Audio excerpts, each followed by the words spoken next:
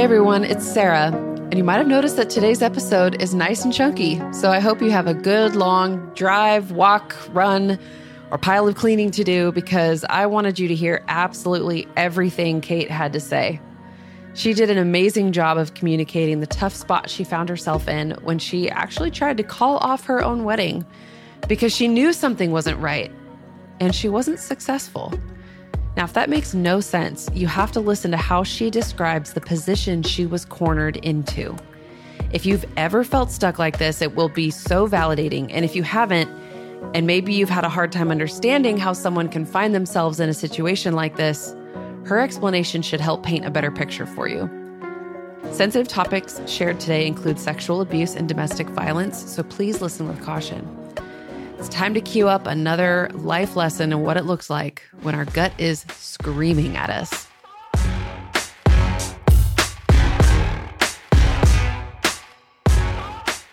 My name is Kate. I'm 36 years old and I live just outside of Toronto in Ontario, Canada. I was 27 years old when I met Steve. Most of my 20s, I had spent building my career. I was working in public relations and marketing. I had this great job. I had my own condo, a little one-bedroom place that I loved, and everything was going really well on paper. But it was also a bit of a vulnerable time in my life. I was in transition in a lot of ways. I had just had a little bit of a falling out with a group of friends that I had known for my whole life. And so my social circle was changing, and I was reevaluating some of my friendships and trying to decide what kind of people I wanted to be around. I had also been single for a few years, and I started to feel like I was ready to just get back into the dating pool, meet new people, see what was out there. And that's what led me to download Tinder, which is the first dating app I ever used, the first and only dating app I ever used at a friend's recommendation.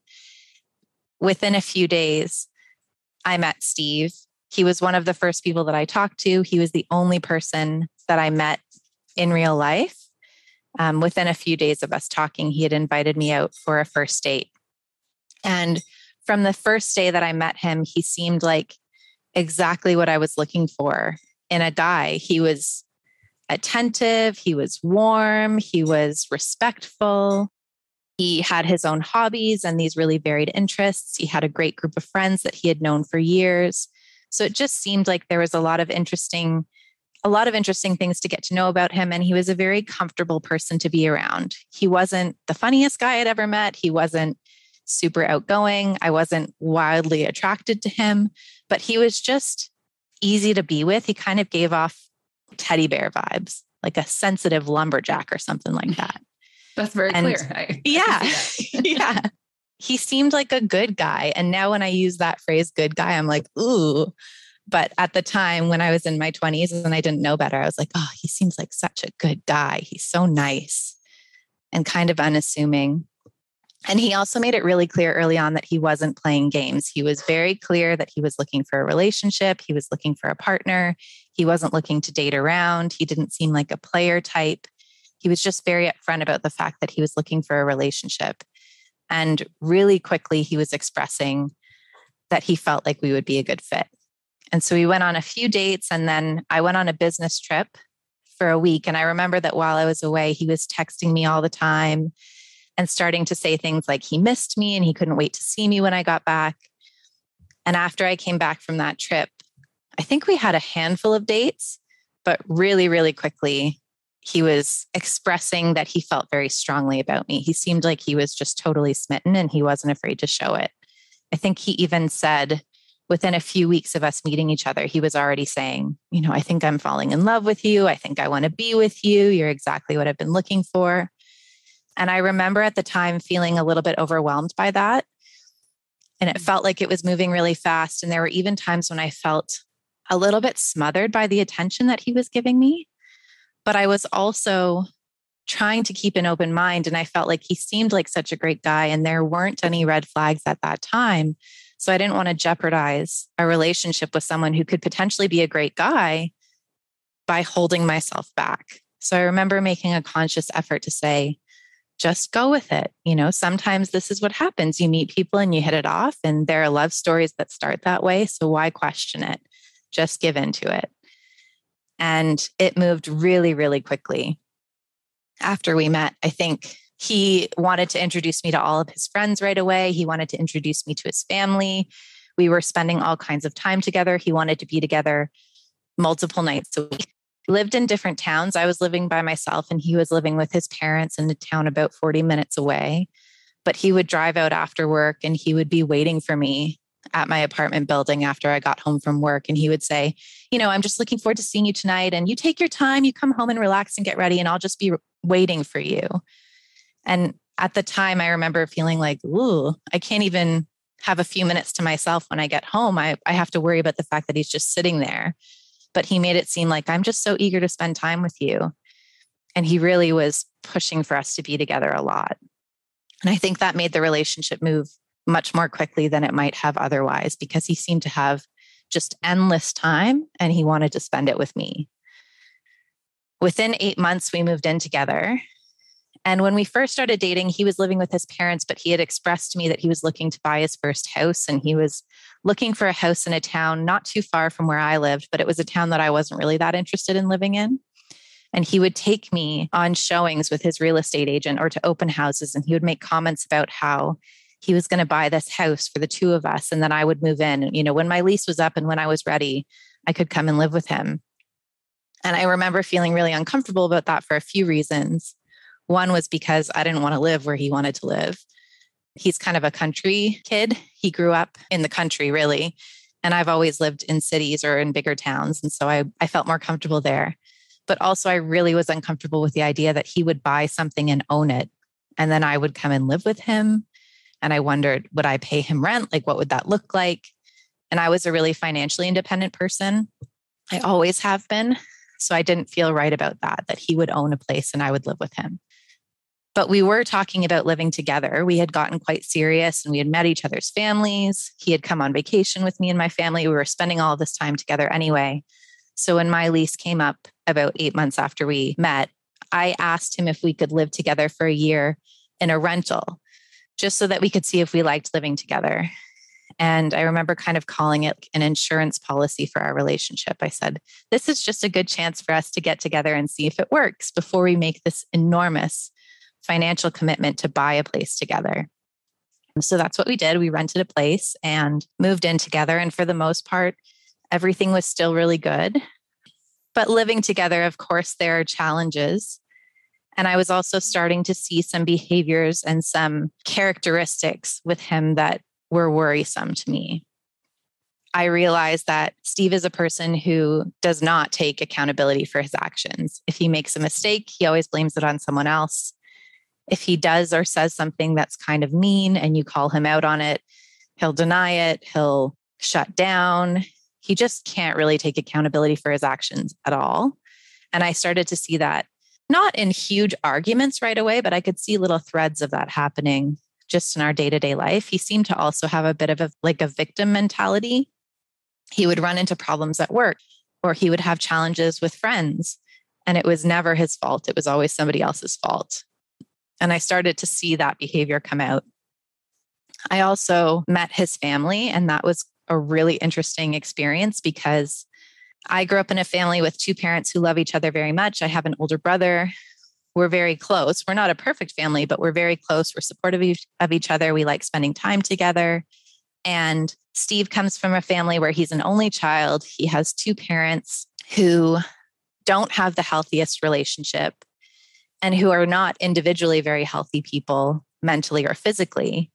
And it became really clear to me very early on that he had a really dysfunctional childhood and in a lot of ways, unhappy upbringing. And that's one of the things that drew me to him because I felt protective of him in some ways. I would see these behaviors come out in him and I would think, well, but he had such a hard childhood and he has this weird family background. And of course, he's a little bit different and he doesn't have all the skills that people in healthy families have. So in some ways, that was something that I felt badly for, and I felt protective of him. And I also made a lot of excuses for him when I saw how dysfunctional his family was. And even when I met them, his parents were, from the outset, they were pretty welcoming to me, but they just have some very unhealthy dynamics in their family that made me pretty uncomfortable. His mom, I now know, is a pretty emotionally unwell person. And she could be quite harsh on people, verbally, and just not a very comfortable environment to be with. And so that was a bit jarring for me because we came from such different backgrounds. And I have this wonderful family that I love spending time with. But he had a family where there were all of these issues and he didn't really like being around his parents, but he felt obligated to be with them. And I was often the one pushing and saying, like, should we call your parents? Have you checked on them recently? Should we go over there for dinner? Because that's what felt normal to me, but it wasn't normal for him. And I think over time, after we got married and as time went on, it became really clear how much of an issue that dynamic was. But in the early stages when we were just dating, I kind of felt like, well, this is a little weird, but who am I to judge? Well, yeah. And you don't necessarily want to hold it against someone because oftentimes or sometimes that doesn't define who someone is necessarily. Yeah. It's almost like you kind of have to invest a little more time to investigate further, I guess. Totally. And I also felt that because his parents weren't very well, he presented himself as being someone who was a caregiver in his family. And I admired that at the beginning. I thought, oh, here's this man who at the time was 30 years old when I met him, and he was still living at home. And he explained it as, I'm living at home because my parents need support and I'm taking care of them. And I thought that was really admirable. I think now that I reflect on it, that wasn't actually the truth of why he was still living at home. And I think the dynamics between him and his parents are so complex and so unhealthy that nothing was what it seemed like when I first met them. But at the beginning, it was something that endeared me to him because I really admired that. And I thought it fit that kind of good guy persona that he had. We moved in together. We rented together for a year. We were committed to each other despite some of the red flags that were popping up. It was clear that we had decided we were going to be together. And so we lived together for a year. Then we bought a house together. A year after we bought our house, he proposed. A year after he proposed, we got married. A year after we got married, I got pregnant. So things just really started to move like dominoes after that. It was kind of like a runaway train in some ways, that even though as the relationship progressed, it became more unhealthy, there were more things that I was concerned about. We had become so committed to each other. It had been such an intensely loving relationship to start, but also just a very intense relationship. We were together really, really fast and very ingrained in each other's lives really, really quickly. And so I felt at times like it had kind of gotten away from me. Like I couldn't slow it down. I had committed to him. I had bought a house with him. I had said yes to the proposal. And it just felt like a train that was moving that I couldn't get off.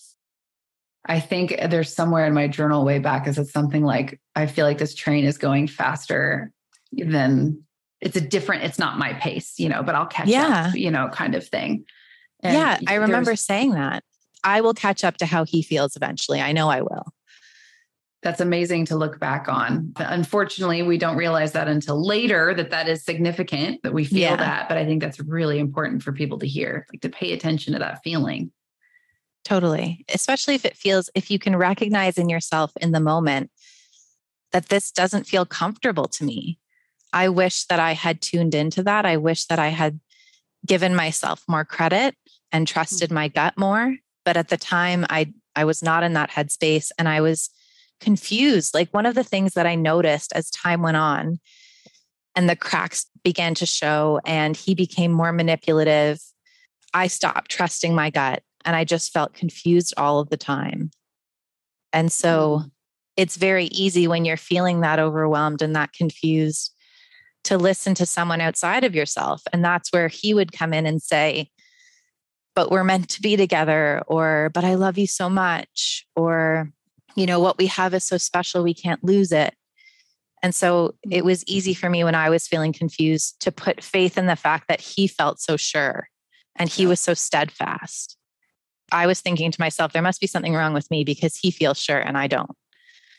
And maybe it will all work out somehow. You're just wrong. Exactly. What did your family think of him? My family, that's a good question. My family really liked him. at the beginning. And, you know, he's a respectful guy and he wore his little button-down shirt and he was very friendly and kind and gracious when he was with my family. And my family welcomed him with open arms. And so they were very swept up by that too. And I remember my family has a cottage, and a few months after we were dating, I brought him up to the cottage for the first time with my parents. We spent a weekend together, just kind of hanging around the lake and going kayaking and going out on the boat and stuff like that. We had a really nice weekend. But I remember when we went to leave, I gave my parents a hug and I said, I love you and we'll see you soon. And then he was hugging my parents. And I remember him saying to my parents, like, I love you and we'll see you soon. And I remember hearing him say it to my parents a few months in my gut, I felt so uncomfortable with it. And I was like, why would you do that? Like, you hardly even know them. It feels odd to me. It felt really strange and it felt uncomfortable. And I couldn't articulate why, because my family is gracious. And of course, they wouldn't have thought anything of it. But for me, it was hearing him say it to someone else like that. I was like, you hardly know these people. What are you doing? Something felt instinctively unnatural in that moment and you knew it. Yes, totally. And I thought at the time, you know, he has this really dysfunctional family. He doesn't have the best relationship with his parents. My parents have been so welcoming to him. Maybe he's just swept up in that. He had expressed to me over and over again how grateful he was to be welcomed into my family and to be able to enjoy that relationship that we had. So it was, again, one of those times where I was like, I feel bad for you because you don't have this and I do. And who am I to hold you back from that? You know, my parents are willing to welcome you with open arms. Who am I to say that you should slow down or you should express your affection for them a different way?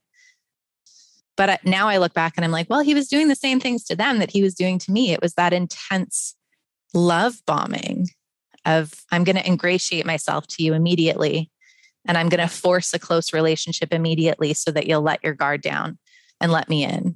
He was manufacturing something. Yes. Yeah. So my parents really liked him. My family liked him. I have an older brother who doesn't live near us, but when he came home and he met Steve, he liked him and everybody got along well.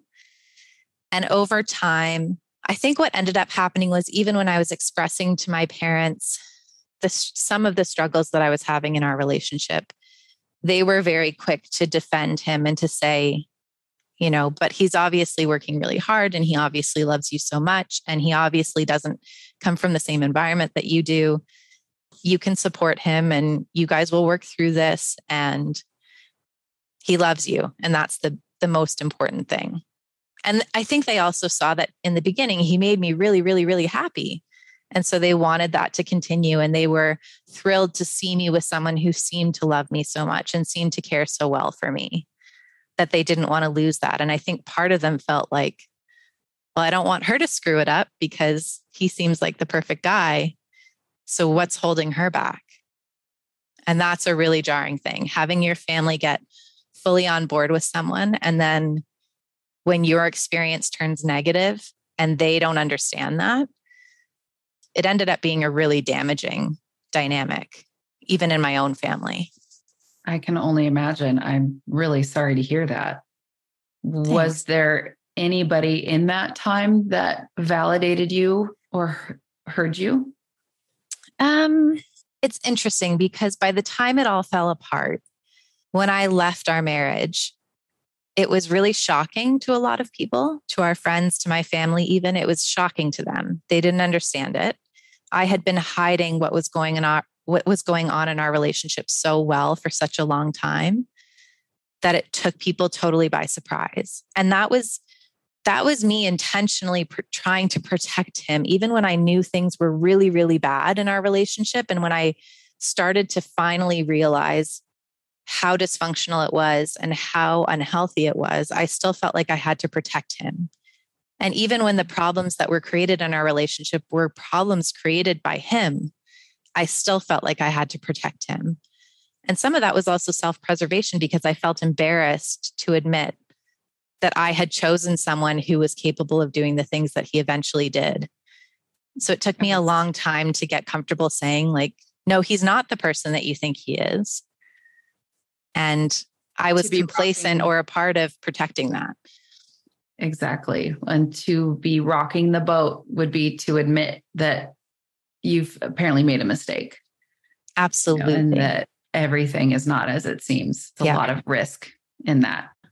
Well, and we had instances before where I had tried to express that I was unhappy or that I wasn't sure about what was happening in our relationship or that I didn't feel secure and safe. And because of the circumstances around that, and because of my own insecurities and my family's own shortcomings, because we all have shortcomings, it actually reinforced to me that at the time, they were not safe people for me to express that to. So, for example, by the time we were living together and we had bought the house together and we were engaged, we had already fallen into this pattern where Steve was really deceptive and he would hide things. And I knew that he would lie about things and then he would try and cover it up. And then it would create this big argument. And somehow it would get turned around that I was the bad guy. And then I would have to kind of beg for forgiveness. And that pattern had already started. But we fell into a cycle where every few months there would be some big deception, there would be some big lie, there would be some mistake that he had made. And then there would be the fallout from that, which would usually result in me trying to repair the relationship because I had made the terrible error of calling him out on those things. And then we would get back together, we would become closer. He would make all of these promises and commitments to be a better partner and a better husband and all of this stuff. And it was a cycle. It just a never ending loop of deception and then repair and then love bombing and then deception and then repair and then love bombing. And I recognized that that pattern was happening. But again, I felt kind of powerless against it. And I also would allow myself to be convinced over and over again, it can't get worse than this. It can only get better. And he would make these huge promises and I would believe them because I wanted so badly for it to be true and for him to actually go back to being the person that he was at the beginning. So we were engaged and we were getting ready for our wedding and we were planning our bachelor and bachelorette parties. I had a dinner with girlfriends for my bachelorette party. It was pretty low key because that's more my style.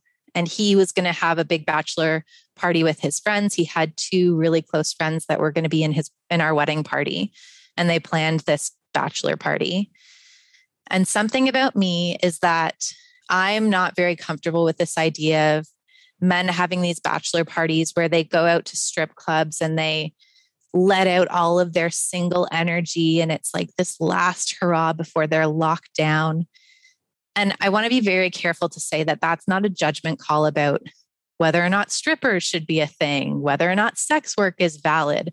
I believe all those things are, and I don't have an issue inherently with people going to strippers. But I think just the attitude around it of this is my last night of freedom before I'm locked down by my woman, it feels very misogynistic to me. Yeah.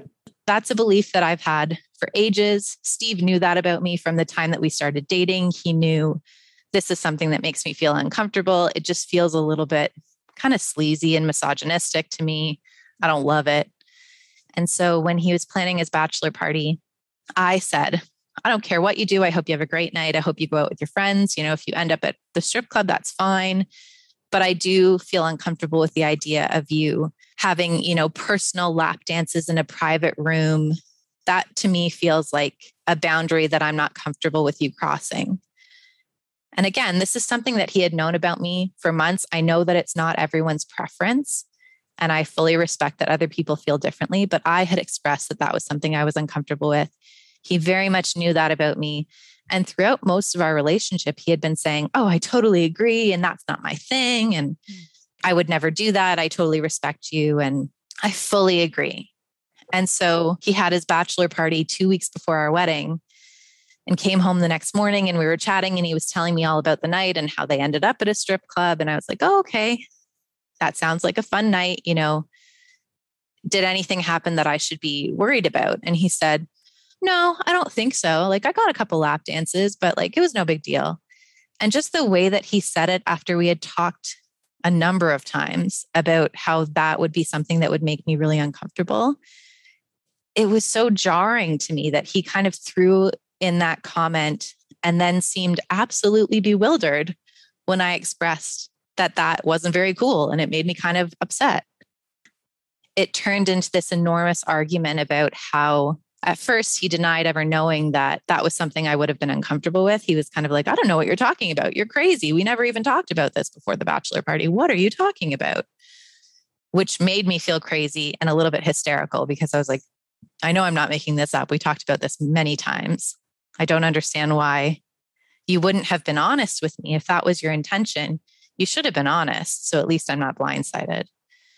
But it really became a huge argument. And it was just kind of the last straw after a number of lies and deceptions that I felt like, what are we doing? You know, we're about to get married and you've made this commitment to me. And now another thing, another commitment that you've made that you're following through on. Why is that happening? At that point, I had my own therapist that I was seeing just for like general mental health. I had a therapist and she kind of knew some of the challenges that we'd had in our relationship. And I had a session with her right after his bachelor party and right after we had had this huge argument. And we were talking about it. And she kind of said to me, you know, do you feel safe with him? And I said to her, well, what do you mean by safe? Can you define safe? And she just went quiet for a minute. And she was like, just think about what you just asked me. Is there any instance that you don't feel safe with him in? Is there any type of safety that you feel is missing in your relationship, whether that's physical safety or emotional safety? Why is it that you have to define it? Don't you think that a few weeks before your wedding, it should be a given? Yes, I feel safe with this person. And that conversation was a little bit like a light bulb because I was like, no, I can't say that I trust him. I can't say that I feel safe with him. But I'm committed. Our wedding is paid for. We have, you know, all of our family and friends coming. And what can I do about it now? And I actually, after that session, tried to call off the wedding. And I said, I'm not ready to get married. You know, this is just the last straw in a number of deceptions and broken promises. Why are we doing this if we don't even have basic trust in our relationship? And so I tried to call the wedding off. I went home to my parents' house. I tried to talk to them about it. Their reaction was kind of like, are you overreacting? Are you making a decision out of emotion that you're later going to regret? Is this really something that you want to throw an entire relationship away over? And don't you think you should sleep on it and see how you feel? And part of that is because they didn't know about the little lies and deceptions that had led up to that point. I had been hiding that very well. But also because in my family, I have a reputation of being the emotional one. And so I think my parents are not equipped to deal with emotion that way. They didn't grow up in families that tolerated that. My parents were just not equipped to deal with that. And I think they had this conception about me that I could be emotionally reactive, which I could be. You know, I'm an emotional person.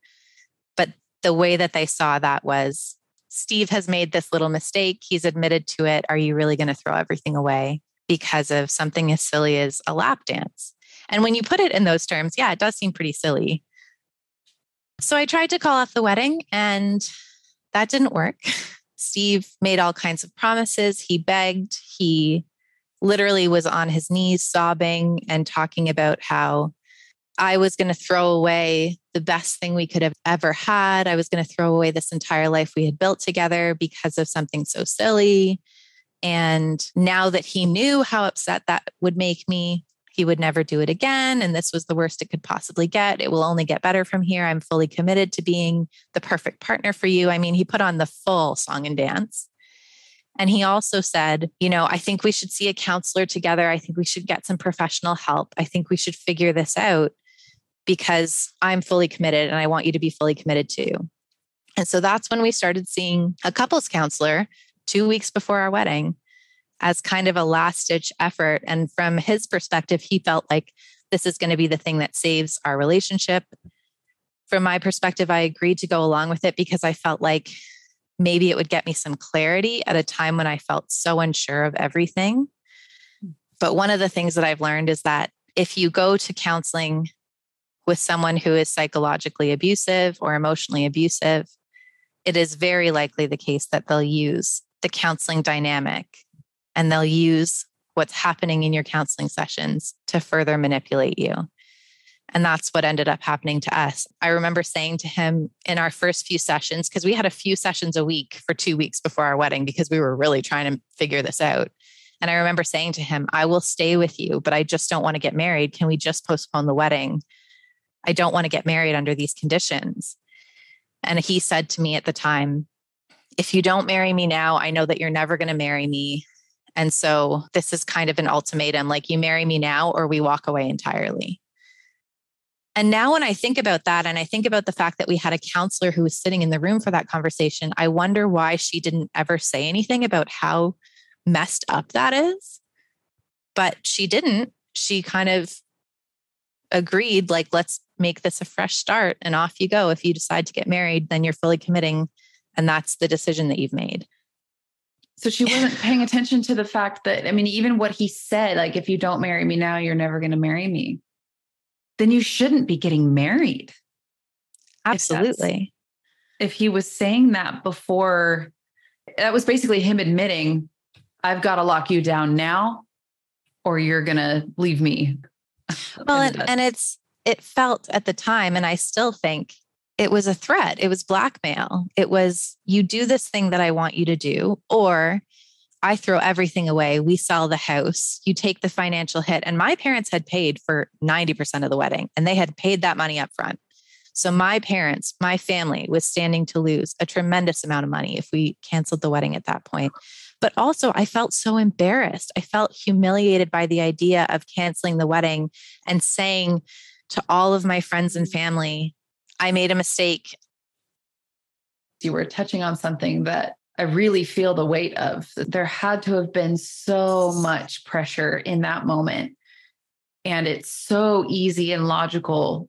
You would have had to defeat insane odds to go ahead and go through with calling that off. With the social pressure, the commitments made, the bills paid, everything. Because you were what, a week out at this point? Yeah, I think we were a few days out at this point. It had really come down to the wire. And it was a given, like we would lose all that money for sure. We had people who had traveled from out of town.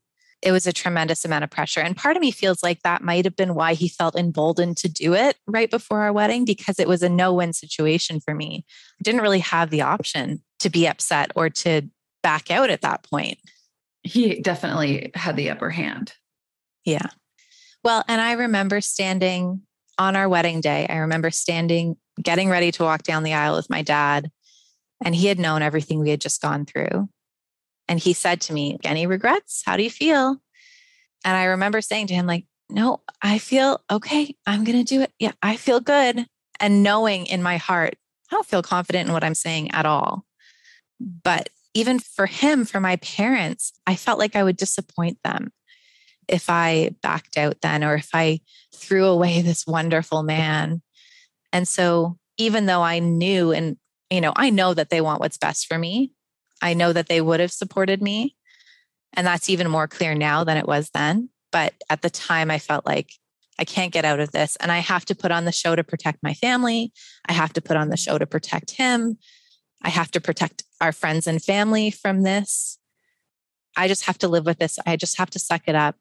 I've made my bed. I have to lay in it. And off I go. I march down the aisle. I go through with the wedding. I say yes. I do all of that. Even though I think I knew on our wedding day that we were kind of doomed, because I felt so unhappy about what had happened and the position that I felt I had been put in. It didn't feel safe to me. It didn't feel loving to me. I had a lot of resentment towards him because I felt like you put me in this position and you created a circumstance where I had to stand at my wedding and make vows knowing that I didn't fully believe them. And that's something that even now I feel pretty ashamed to admit, because I believe in marriage and I believe in the importance of making vows. And I believe in the things that they mean. And so I still have a hard time reconciling how I could allow myself to make that commitment in front of everyone I love when I knew in my heart that it didn't feel right. That still feels kind of shameful for me in some ways, I can see that. I think at the same time, what I'm hearing from listening to you is that you were also it's not that you were devaluing the commitment. You value commitment so much that you went through with the commitment of the wedding. Does that make sense? Like you had committed to your friends and family that you were going to do this. You had committed your parents' money. So you were following through, maybe out of an attempt to keep the peace and sacrificing yourself in the moment. So you traded yourself, your gut for that. I wouldn't hold you making those vows against you. You made a very human and difficult decision in the moment, and you chose peace, at least for everyone else. I think that's true. And I think there was also a selfish part of me about it and a bit of a delusional part of me about it that thought, really, how much worse could this ever get? Maybe this is the turning point. Maybe me having almost called off the wedding will be the wake-up call that he needs to realize that this behavior is unacceptable and that I'm not going to stand for it. And he was sitting telling me all of those things. He was constantly reminding me, I will never do this to you again. I've seen how badly I've hurt you. I'm fully committed to being the perfect husband. I'm even going to counseling. He was putting on such a show about how this was going to be the turning point for us and how it would all be okay. And as long as I went through the wedding, everything would be okay. And so even though I knew in my logical brain that that likely wouldn't happen, again, I allowed myself to be swept up in it because I thought, but if that is what's going to happen, I don't want to lose that. That's everything I've ever wanted. And if you do end up marrying the version of him that you fell in love with, you could have your dream. So by saying no, you're risking that you could be wrong and that maybe things would have been better. Yeah. Well, and the reality is that we were still in that cycle. And so this awful thing happened before the wedding, but then we decided to go through with it. And then things got better for a while. And the periods where things were better were always enough to give me the hope that I should hold on a little bit longer. I was always waiting for the other shoe to drop, and I always knew that it would. But when you're in that kind of cycle and you're dealing with the confusion and you're dealing with the overwhelm and you've lost faith in yourself and your own judgment, I think you just cling to any signal of hope. And there would be enough of them that I would keep holding on. And when times were good, they would be really good. And he would be very attentive and he would do all the loving things that you would hope a partner would do. And I would start to feel, okay, I can breathe a little easier. I can let my guard down a little bit. I can start to get comfortable and settle into this because it feels like things are getting better. And then like clockwork, every 6 months, every 3 months, there would be something else. Looking back on it now, I don't recognize that person, but I realized that I was in such a deep state of confusion. I had been so manipulated for such a long period of time. I couldn't see clearly. I really couldn't see clearly. And I'm not a stupid person. I think I'm a pretty smart person. Normally, I'm pretty good at judging people. But in this instance with him, it was like there was a veil over me. And I really just could not see the reality of what was happening. Well, if you're constantly in a state of cognitive dissonance and you're under that subtle stress or that constant fight or flight, you're not able to make clear decisions. You're just trying to survive. Absolutely. Well, and I think the thing that I know now that I've been out of it for a few years, now that I've had lots of great therapy, I can recognize what was happening in our relationship as being a pretty standard pattern of abuse. And it took me almost a year of counseling after I left him to even feel comfortable calling it abuse. That's something that I've had to force myself to get comfortable with. And it's only because I've spoken to, at this point, a few really great counselors, but I've had it reaffirmed for me over and over again. That's abuse. When somebody is making you question your own reality, when they're emotionally blackmailing you, when they're transversing your boundaries and making it seem as though it's no big deal and making you feel like you're crazy for getting upset about it, that's abusive behavior. And now I recognize that. But at the time, I didn't see that for what it was. I thought he was just a complicated person who needed help. And if I loved him enough, he would get better. And that is a very dangerous, very dangerous position to put yourself in, especially if you're a people pleaser where you're willing to take on the responsibility of someone else. Yep. It'll suck the life out of you. Yep. Little emotional vampires just taking every little bit of your spirit. Yep. During our relationship, one of the areas that became a bit of an issue for us was our sex life. And that's something that I still feel uncomfortable talking about. I still feel insecure talking about it. But I think it's important, especially when I consider everything that's happened since then.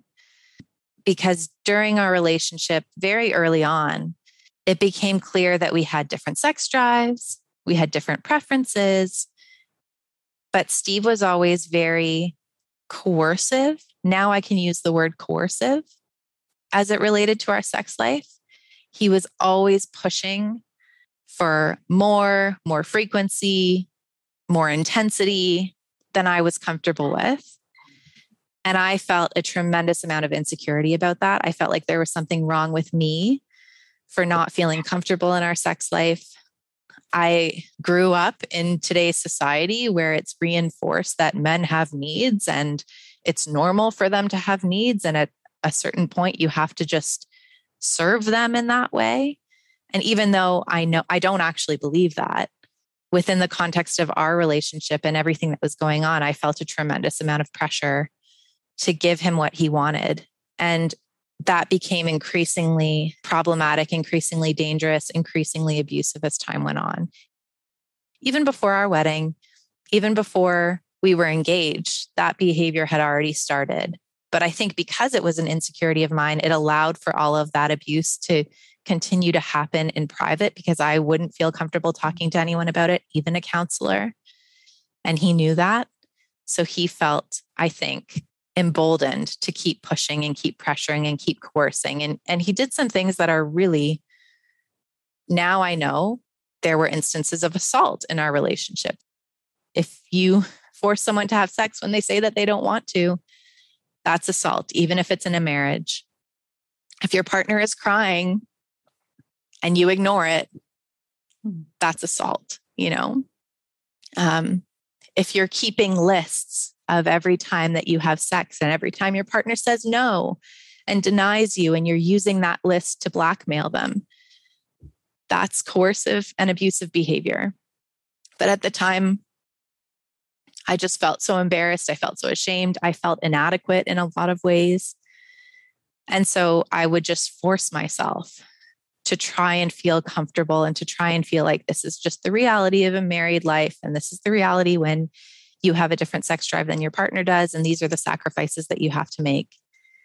And I remember feeling physically ill, knowing I'm going to have sex with him and I'm not going to feel comfortable and I'm going to feel used and I'm going to feel violated. But I just have to do it. And so that became a big concern in our relationship. And as his behavior became more secretive and as it was clear that he was lying about things, I started to wonder if there were things like affairs going on because I knew that he was not satisfied with our sex life. He expressed it all the time. And I felt like at a certain point, he's going to get fed up and he's going to look for it elsewhere. But he kept assuring me that would never happen. I'm here with you. I'm committed to you. I mean, we talked about it in very explicit terms. We talked about what it would mean for me if I found out that he was cheating on me. He knew that that would be a deal breaker for me. He also knew that I felt ashamed and conflicted about our own sex life and that I was struggling with it. And he was always saying, I support you. You know, I just love you. I'm not going to look for it anywhere else. He was saying all the right things while at the same time being incredibly sexually abusive. But then after I left, you know, I found out the reality, which is that he had been cheating the entire time and he is a self-proclaimed sex and porn addict. And there were tens of thousands of dollars spent on escorts during our marriage that I had no idea about. There was sexually risk-taking behavior that put my health at risk that I had no idea about. But none of that came to light until after I had already left. Do you think it would have come out if you hadn't left? No, I don't think I ever would have found out. He didn't tell me. I only found out because I left and because of the process of separating and going through a divorce. You have to disclose financial things that maybe you didn't have to disclose during your marriage. And that's the way that everything started to unravel. by the time I finally made the decision to leave, I was leaving because I was so uncomfortable with our relationship, with our dynamic. I recognized it was unhealthy. I recognized I needed to leave, but I didn't know about any of that. And then when I left, the first thing that happened was we started talking about the separation. We started talking about the financial issues. And he said, well, there's debt that you're going to have to take on too. And I said, what do you mean? What debt? What are you talking about? I am a very financially responsible person. He is also a chartered accountant. So presumably he's a financially responsible person. And I knew in our marriage that he spent money more recklessly than I did. But for him to say, oh, there's this debt that I had no clue about was shocking. And so that was the first inkling that there was stuff going on that I didn't know about. And so I said, well, I'm not taking responsibility for a debt that I didn't know anything about. How much debt is there and where did it come from? And how did that happen? And over the period of a few months, it was like a drip feed for a while. I would uncover something new. He would admit to something new. And really what happened is that all of the lies that he had been living with since we first started dating started to unravel. So first it was there was debt. When I did a little bit of research into where that money had gone, I found e-transfers to encrypted email addresses. But with like some very basic internet sleuthing, found that they were connected to escorts. So then it was confirmation, okay, he's been hiring sex workers. What is the extent of that? How long has that been going on? And I went a little bit crazy. Like I did some stuff I'm really not proud of. I looked in his emails and you need found answers.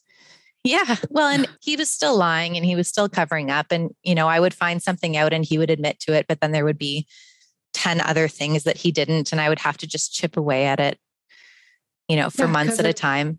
A confession's not a full confession. You never know how much more is there. He might just be trying to appease you because you found something. Exactly.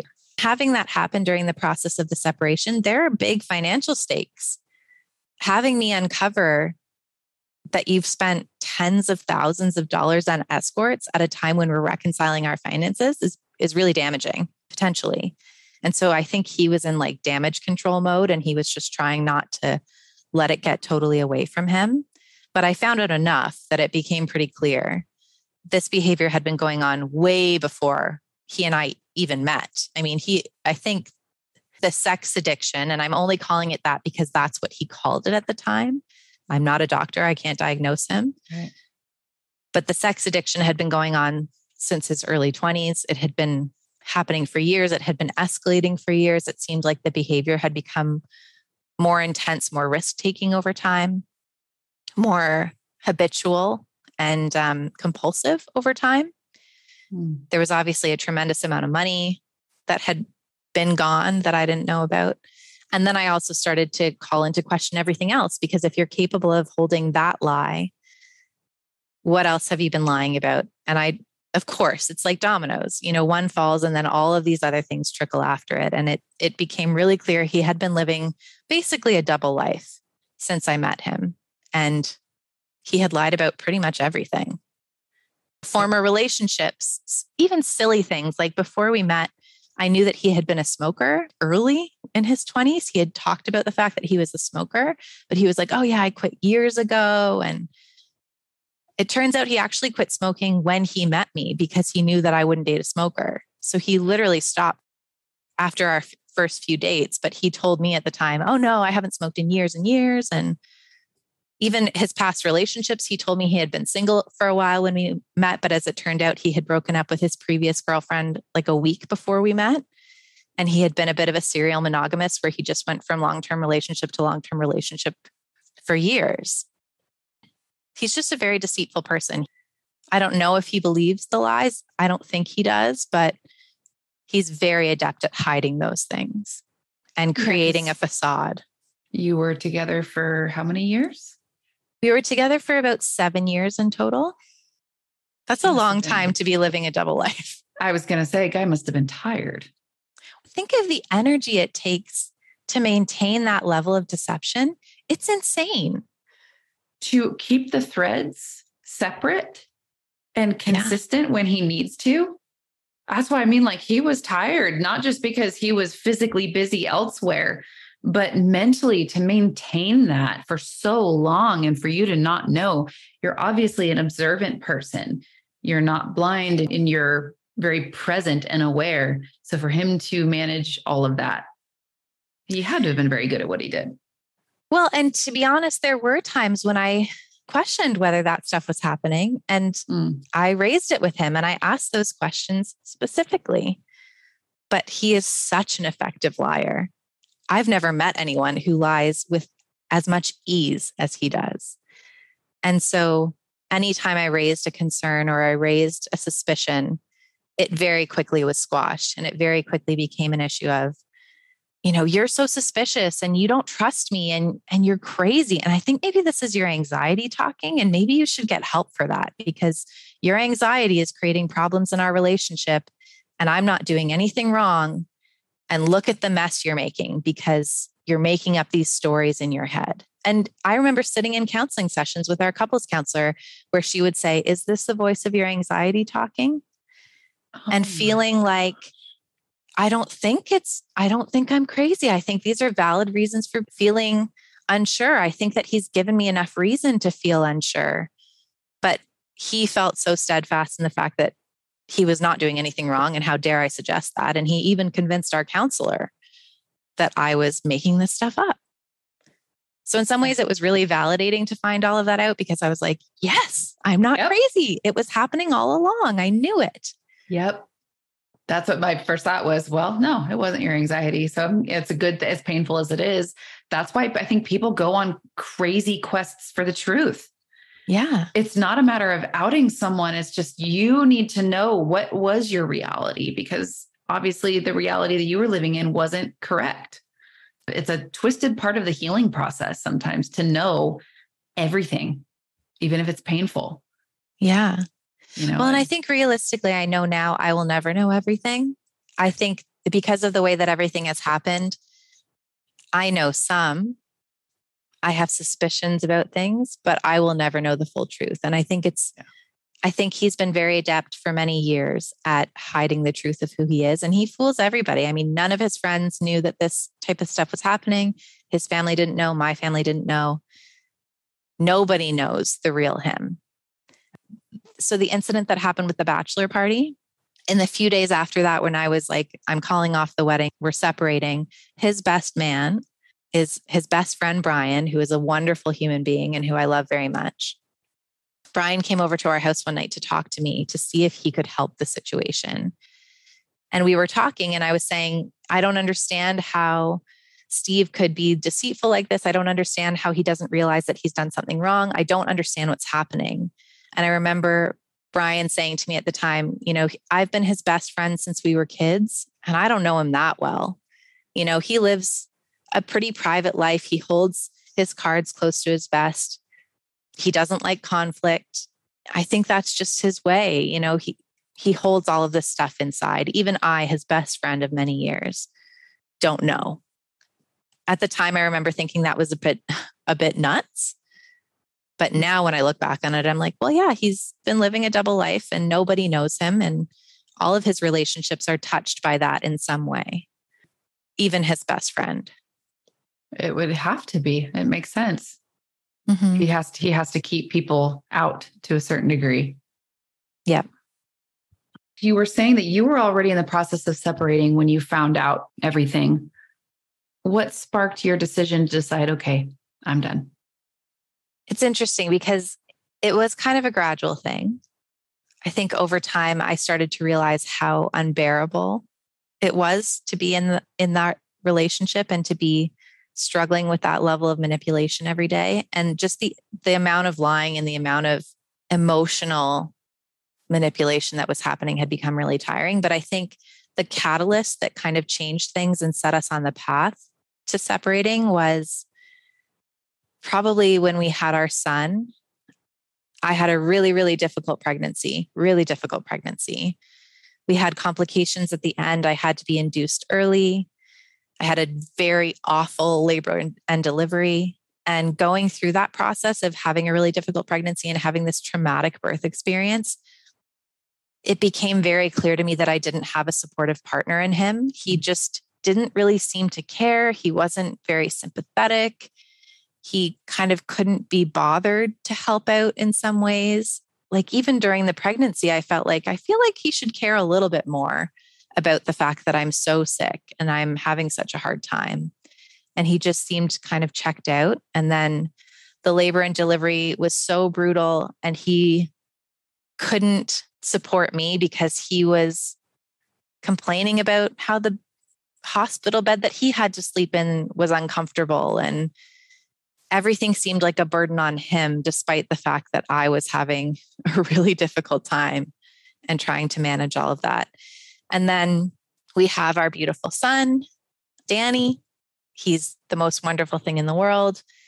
And Steve was kind of checked out as a parent right from day one. When people were watching, when friends came over or family came over, or when we were out in public, he very much wanted to be the doting dad, and he would make sure that people could see him carrying our baby or changing diapers. And he would do all those things when people were watching. But it was such a stark contrast to what it was like when we were just at home as this new family of 3 trying to figure it out. I mean, I was the one who was getting up all night. I was breastfeeding. I was doing all the care in the house. I was taking care of our dog. I was doing all the research. I was suffering through the postpartum phase, and I had a difficult time with that. Breastfeeding was really, really difficult. I had a horrible time with that, but I didn't feel like I had his support as a partner, and he just didn't seem to be that invested unless people were watching. And then when our son was 3.5 months old, we had a health scare. Even from the time he was born, I could tell that there was something wrong. His stomach made these weird noises. He seemed to have some funny breathing patterns. And I took him to the doctor multiple times to have it looked at. And the doctors that I saw at first were like, "You're just a new mom. Babies are just like this. Babies make funny noises. You don't have to worry about it. You're imagining things." I felt like there was something that was wrong, but I was convinced otherwise. And then when our son was 3.5 months old, we were seeing a new pediatrician. She noticed that his breathing was weird. And she said to me, "I think I'd like you to get it checked out." And I was like, okay, finally, someone's paying attention. And she ordered a chest x-ray for him. And we found out that he had something called a congenital diaphragmatic hernia, which is a hole in the diaphragm that develops in utero. And it's usually caught on your anatomy scan when you're pregnant, but somehow it had been missed. So he had this congenital diaphragmatic hernia, which meant that all of the organs that are supposed to be in your stomach were up in his chest, and his lungs and his heart hadn't developed normally because they were all squished with his other organs, and he was having trouble breathing. And it's a life-threatening condition. I mean, I remember the pediatrician saying to me, when she found the results of the x-ray, she called me at 5 a.m. and left a voicemail because I was sleeping. But when I woke up, I listened to the voicemail, and she said, "I don't want you to panic, but I've just seen Danny's x-ray. You need to get to the children's hospital right away. He needs surgery today. I'm not going to tell you what it is because I don't want you to Google it on the way to the hospital because you'll just upset yourself. Call me when you're awake." And when I called her, she said to me, "How long is it going to take you to get to the hospital?" And I said, "I just have to get dressed and have a shower. We can be there in an hour." And she said, "I'll meet you there in 45 minutes. And we rushed to the hospital. He had surgery that day. There was a surgeon waiting for him. But even during that experience, he was in the pediatric ICU for a week. I was sleeping at his bedside, and I just was beside myself. I was 100% focused on how to support our son through this. And Steve was there, but he was totally checked out. He didn't ask the doctors any questions. He didn't seem to care about what was happening. He was just sitting playing on his phone all the time. Even our son was in the hospital bed, and he was attached to all these wires and things. And so we couldn't pick him up on our own. We had to wait for a nurse to come and help us get situated if we wanted to hold him. And I was trying to hold him every chance that I could get, even though he wasn't awake. I felt like that was the only thing that we could do as his parents, was to support him and to be there. And Steve was like, "No, I don't really need to hold him. It's fine. He can be in the bed." He just was not invested. He didn't seem like he was there. And then it turned out, after the first night or two, one of the nurses got us a room at the Ronald McDonald House nearby so that he could stay at the Ronald McDonald House because only one of us was allowed to sleep in Danny's room. So I slept in his room. Steve went to the Ronald McDonald House. On the last day we were in the hospital, I was looking through his phone for something. He had given me his phone because I was trying to look something up. And I saw that he had been searching escorts in the town where the hospital is. And even then I was like, I'm not even going to bring this up. He's just going to say it's nothing. It's probably nothing. It's not worth talking about. But now I look back on it and I realize I was sleeping at our son's bedside, and I shouldn't even say sleeping. I was awake for a week at our son's bedside, and you were at the Ronald McDonald House looking for hookers. Like, how does that happen? So I think between the pregnancy, the birth, and then that, I really started to lose faith in him. I started to lose respect for him. I couldn't find things in him that I admired because I had such high hopes for him as a dad, and he was falling so short. And he had checked out of our life together. Like, he wasn't doing household stuff. I was doing all the household stuff. I felt like I was doing 99% of the parenting. And to my own detriment, we came home from the hospital and Danny didn't sleep for more than 45 minutes at a time for weeks after his surgery, which apparently can sometimes happen when babies have anesthesia. But I had already been awake the whole time that we were at the hospital with him. And then we came home and Steve went and slept in the other room because heaven forbid he should be woken up at night. You know, he had to go to work. And so I was doing all of that myself. And it was just an incredibly heavy burden. And I realized that I couldn't get his help. And then the day I actually decided to leave was the day of Danny's first birthday party. And now that I look back on it, it's such a ridiculous thing that set me off. We had this little birthday party with our families. We had planned it for a while. The only thing that I asked Steve to do was to make sure that we had propane for the barbecue so that he could cook. He could barbecue for the party. And in typical Steve fashion, when I first asked him about it, he was like, yeah, of course I'll do it. And then I kind of reminded him about it a few days later. And he was like, why are you nagging me? Of course I'm going to do it. And you always pick on me. And you know, I'm doing everything I can for this family and you have to leave me alone. And it became this whole thing. And then sure enough, the day of the party, he goes to turn the barbecue on. There's no propane. And he had told me, yes, I went, I took care of it and I filled it up. And it was this thing where it all came into focus where I was like, I can't even count on him to do this one thing.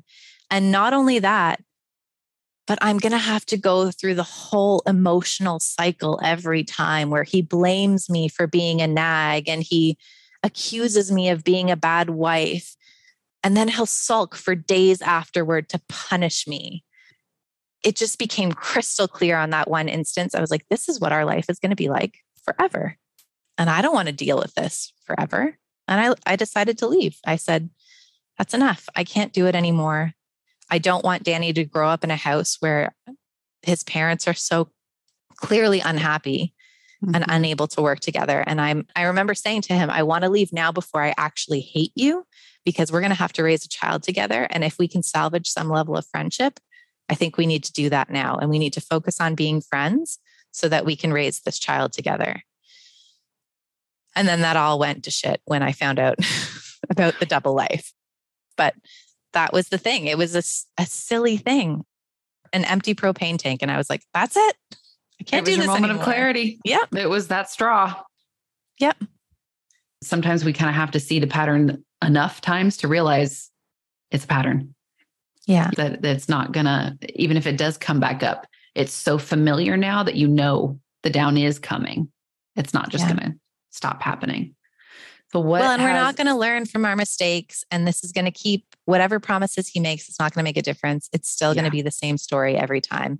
And one thing that my therapist has said that really resonates with me is that relationships like this, especially this kind of like insidious, under the radar abuse and manipulation, it's death by 1,000 cuts.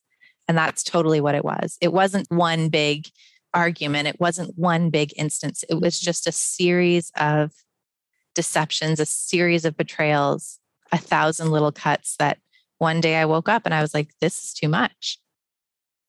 What has your healing process looked like? Obviously you've been in therapy. And I'd like to ask people what an aha moment was that they've had, or what is something significant that a therapist or someone has said that was like a marked moment in your healing. You mentioned, the death by a thousand cuts. That's very affirming. But what has your healing process looked like? What have been the little things along the way that have helped? I think there have been a few things. One major thing for sure is therapy. And I've had 2 counselors that I've seen since I left Steve. The first one was great. And she's the one who started to plant the seeds about, what you went through is not normal. And it's really not normal to live with someone for 7 years and never really know who they are. And there is a level of kind of pathological deception that would make that possible. So she was the first one who started to plant those seeds. And then she ended up going on maternity leave. And I found another counselor, and it's the counselor that I still see today. I've been seeing her now for more than 3 years, not consistently, but we check in with each other every now and then. But I think the biggest thing for me has been connecting with a counselor who really gets me. I think for a lot of people, if they're looking at therapy, they'll hear the advice, like you have to find someone that you click with. And I have found the counselor that I click with. She gets me. She doesn't mind if I swear. She speaks in analogies that really just make sense to me.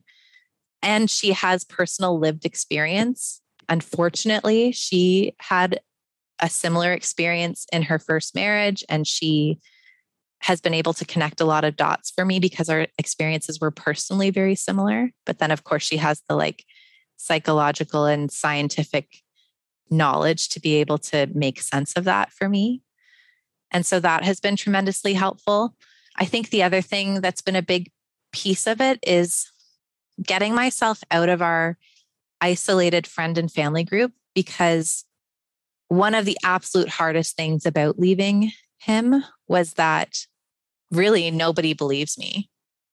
Still to this day, I've told a few people details about what have happened, like a few of my closest girlfriends, girls that I met through him.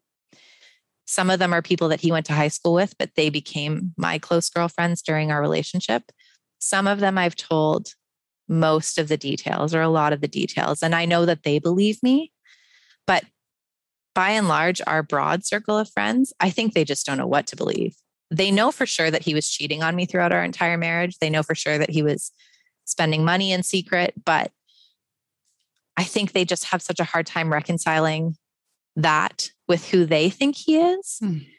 And so their safety mechanism, or at least what I think is their safety mechanism, is to say, this sounds really messy. I'm not going to choose a side. I'm just going to stay neutral, which is the most hurtful thing you can possibly do. I don't blame them for doing it. I know that they're good people. I know that they can't operate on information that they don't have or that they don't understand, but it is devastating to go through what I went through with him and then to have people be like, but he seems like such a nice guy. It's devastating. It's so hard. It's so hard. I think that's another form of cognitive dissonance. I think, a lot of time your friends and family can't reconcile what they see with what they're hearing, because oftentimes we're going to validate our experience over what someone else is saying, even if they respect you and love you and believe you. Yeah. Sometimes our belief and our experience just don't mesh and we don't know what to do with it. Yeah. I think part of it is that I have to come to terms with the fact that I can love some of those people from a distance, but for my own safety, I have to have a separation there. And that's a very sad thing. And I respect and love a lot of those people that I've had to let go of. And I remember struggling with that. For the first year or two after I left him, I had this conversation with my counselor constantly where she would say, eventually it might come to the point that you have to just let those friendships go. And I would say, no, I think I can hold on to them. And I don't want to make people choose sides. And I'm just going to find a way to tiptoe through it.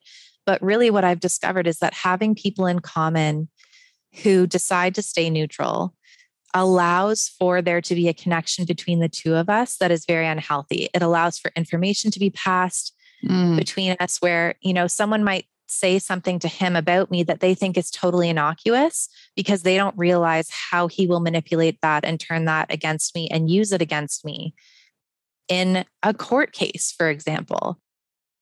So I have to, as a protective measure, bring the walls a lot closer to myself. And that's been a struggle in a lot of ways. And I try not to get angry about it. But the other thing that I recognize is that people don't understand what domestic violence, family violence, domestic abuse, people don't understand what it actually looks like. And I 100% was one of the people who did not understand what it looked like until I experienced it. And I thought, if I'm ever in an abusive relationship, for one thing, I'll know. And second of all, I will be strong enough to stop it and I'll be strong enough to walk away. And going through this experience has been so eye-opening because I didn't recognize it and I wasn't strong enough. Or maybe it's not fair to say that I wasn't strong enough. I wasn't equipped, or I was so ingrained in it that it took me years to get myself out of it. Sometimes people will say, it's such a heroic thing or it's such a brave thing leaving an abusive relationship. It doesn't feel that way at all. It feels like dragging yourself out of a burning house on your hands and knees. It does not feel heroic. It feels traumatic. It feels confusing. It feels draining. But people, if you've never experienced it, you don't know that. Oddly enough, I think you were the first person that I have talked to that has said that and put it that way, because I have said the same thing and people are like, oh, you're so brave you're so strong. And I'm like, no, it didn't feel brave. It didn't feel strong. It felt like survival, and it was shitty and it was messy. And I didn't feel like I had a choice. It was just more like I put one foot in front of the other and I'm falling to pieces, but it's just all you can do, because the alternative is to what, like it's not, it didn't feel brave. It didn't feel strong. It didn't feel like, I'm not putting up with this. It was just like, I'm a blob on the floor. What do I do next? Yeah. I think maybe people discount themselves because they're not feeling strong or brave. It doesn't mean you can't do strong and brave things. Well, and maybe we need to change the definitions, because when I hear you talk about it and it's outside of myself, I can recognize that even when you feel like a blob and even when you're just putting one step ahead of the other, that is what bravery is. That is what courage is. That is what strength is. But I think we associate those concepts with that, like, I'm reclaiming my dignity and I'm going to stick it to the man. And that's not what bravery looks like all the time. No. And bravery doesn't mean there's no fear present. I think we associate bravery with that person. That person that's doing a brave act is not afraid. Yeah. Those two can coexist. It just means you're making a choice despite fear or despite fallout. Yeah. But no, anyway, I appreciate the way you put that. And that is that it didn't feel brave. It felt like you were crawling out of a burning house, just on your hands and knees. Yeah. That's a very powerful picture, because that is exactly what it feels like. Yeah. Well, and again, I think when people think of domestic violence and the damage that can be done in that way, they think of physical violence. They think of bruises. They think of police reports. They think of somebody ending up in the hospital. They think of the most intense and the most visual version of that. But I think what I've learned is that most domestic violence doesn't look like that, at least not at the start. And it can be just as intense and just as damaging and never leave a mark. And Steve is a person who very rarely raises his voice. He never hit me. But the damage that he has done to my psyche, the damage that he's done to me financially, emotionally, psychologically, is so intense and is so present and is so real and valid. And it's only been through going to therapy and having people reaffirm that for me and having people mirror it back to me that I can comfortably say that now. But again, if you've never experienced that, when I think about our friends and family who really wrestle with, do I choose a side? Do I stand up for someone? I think in theory, they're against domestic violence. But when they're faced with the reality of, but maybe it's someone I know, maybe it's someone I even like, maybe it's not clear cut, maybe I won't always see the signs. I think that's too much for a lot of people to handle. And so they just shut down. Mm-hmm. And ignorance is bliss in that way. Hopefully none of them ever experience that. Mm-hmm. Well, I think the reason a lot of people don't think, like you were saying, you didn't think it would ever happen to you. And if the person that is perpetrating it is making you think that you're the one or that you are the crazy one, you're not going to think, oh, I'm in an abusive situation. You're going to think, oh, something's wrong with me, or, oh, he just did this, but relationships have issues. Yeah. So how big is the issue going to get before we decide, wait, this isn't a normal issue? And then how many times does something need to happen before you realize, oh, wait, this isn't a normal pattern? Yeah. In a situation like mine, where there's like a full double life happening, the reality sounds so absurd that the lies are much easier to believe. And I've said that a million times with my current lawyer in the situation that we're in a family court case. He's far more convincing when he's lying than I am when I'm telling the truth, because the truth is absurd. And that's a really hard thing to battle against. And what people don't know, especially when you're now in the legal system and not everyone understands the dynamic of how these people function and how they manipulate and how they lie. Thank goodness you found a counselor that has, a lot of counselors can have clinical skills and head knowledge, but if they haven't been duped by someone like this, it's really difficult to understand. Would you say you have gained anything? Besides like your eyes being opened and seeing what domestic violence can look like. And maybe besides your beautiful son, are there any positives that you think you're walking away with? Anything you've gained from this that you wouldn't take back? Yeah, I think so. I think I have to take the good from it that I can, right? I will never regret it because I have Danny, and that's the most important thing. And if I had to do it all over again to have him, I would. But I think it's benefited me in ways that I didn't expect. I think I've come to know myself better.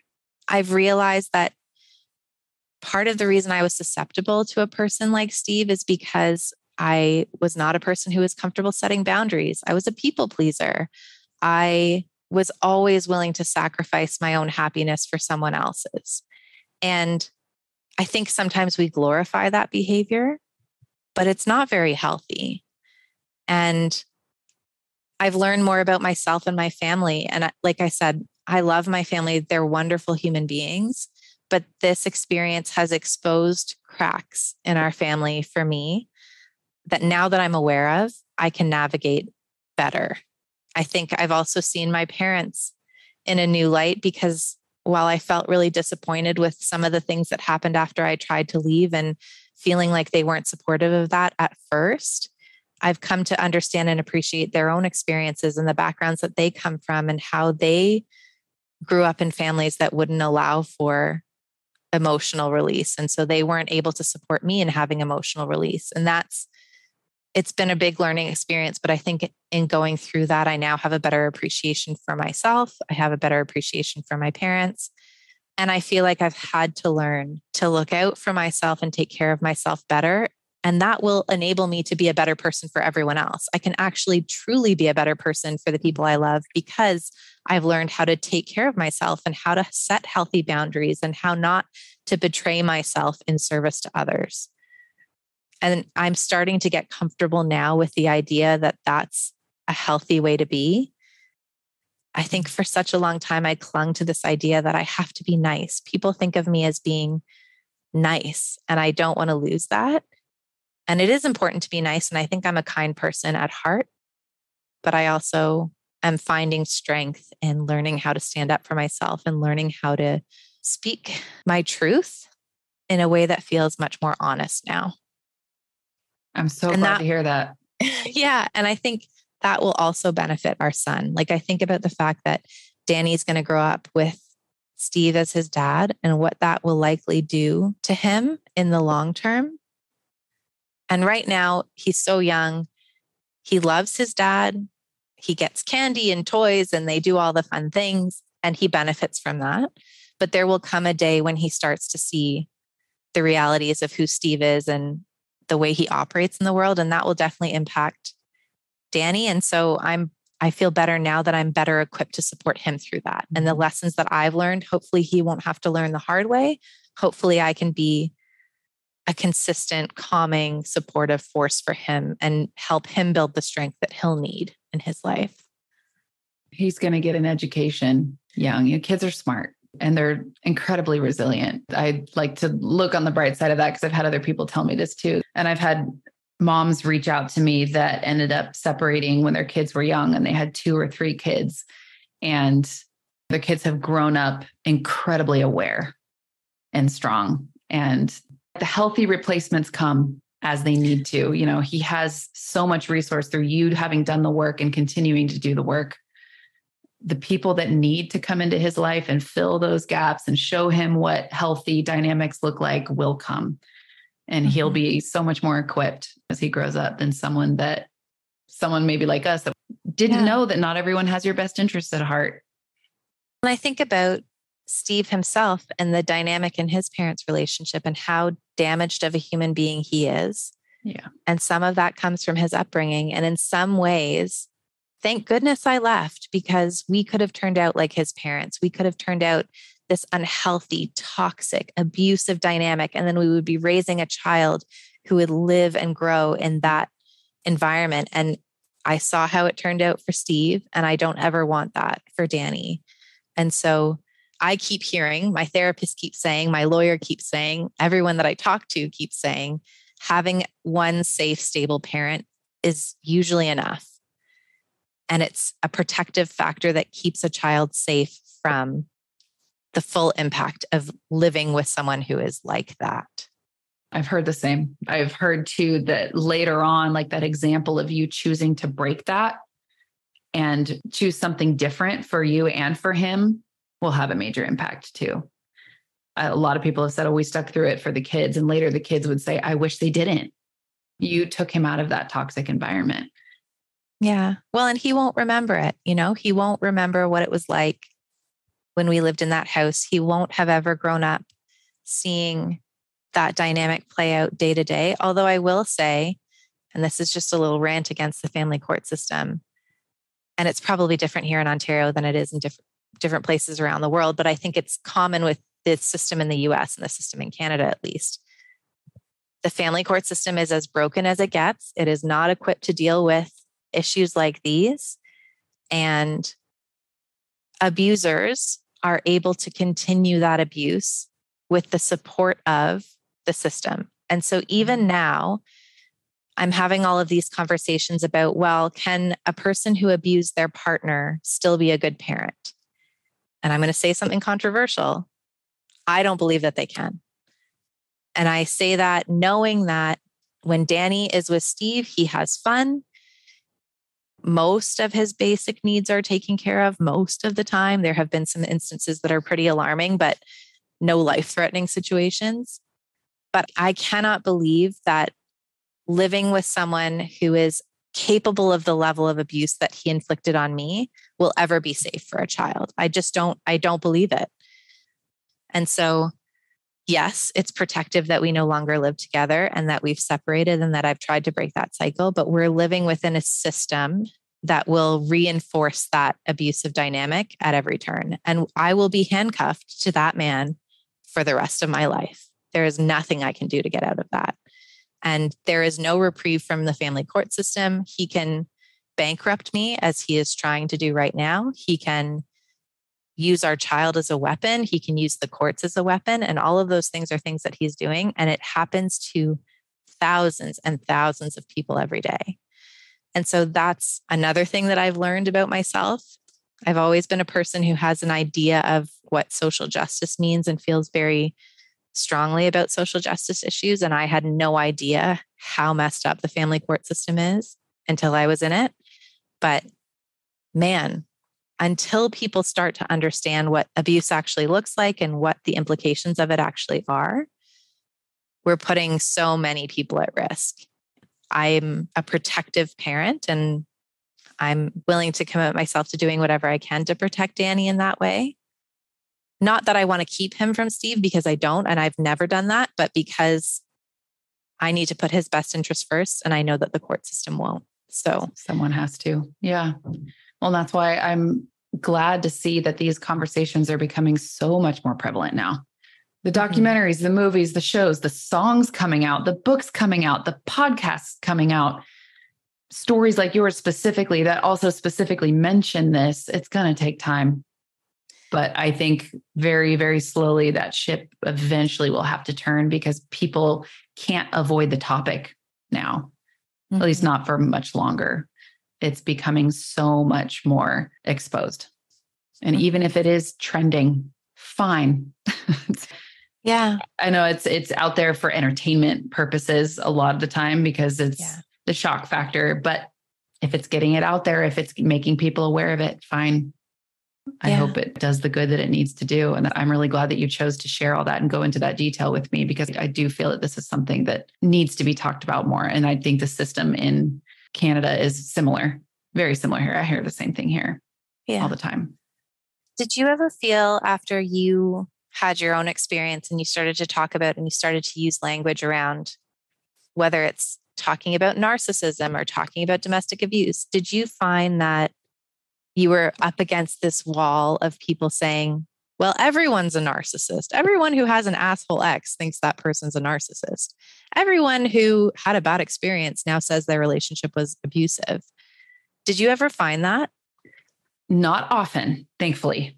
Thankfully, I know this isn't everyone's experience. I encountered 99% absolute validation is what I'm trying to say.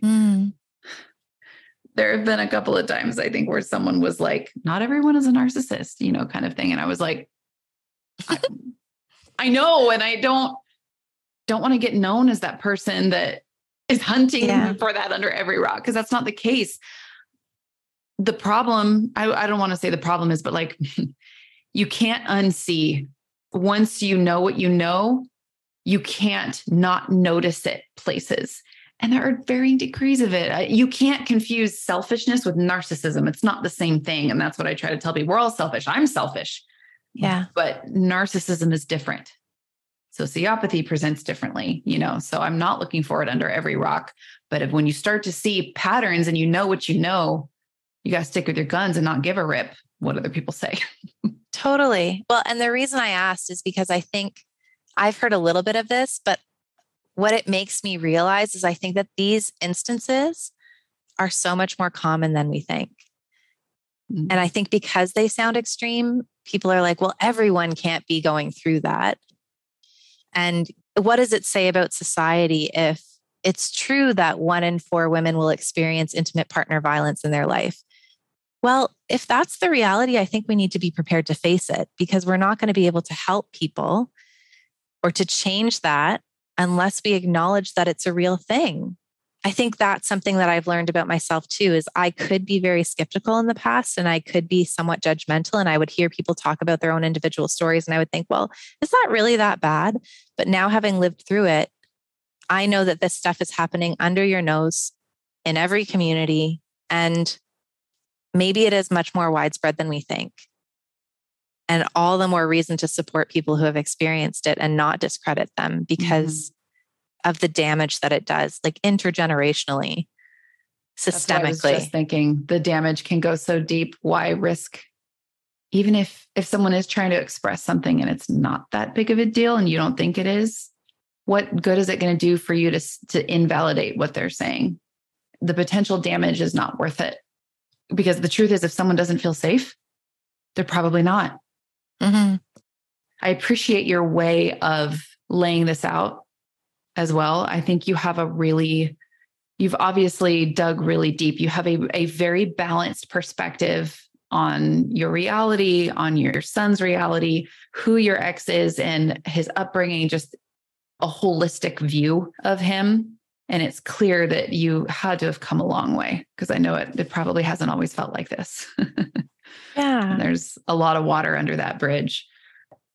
I hope that the ripple effect or the feedback from sharing this episode is part of your healing. Yeah. As well. And thank you so much for talking about it and for holding this space for me to share it with you and to share our experiences. And thank you for saying that, because I have done a lot of work and I am working really hard to try and recover and become a better person. But I think the reason that you're doing this, from what I understand, is just to try and help other people feel validated and to see themselves and get some comfort from that, or some knowledge from that, or some strength from that. And it is so, so, so valuable. I've taken strength from hearing other people talk about their experiences. And I hope if anybody takes any shred of strength or hope or insight from hearing about my experience, I hope that there's a benefit there. And also, it's amazing when you find like-minded people that you can support and who can also support you. I think that's so important to healing.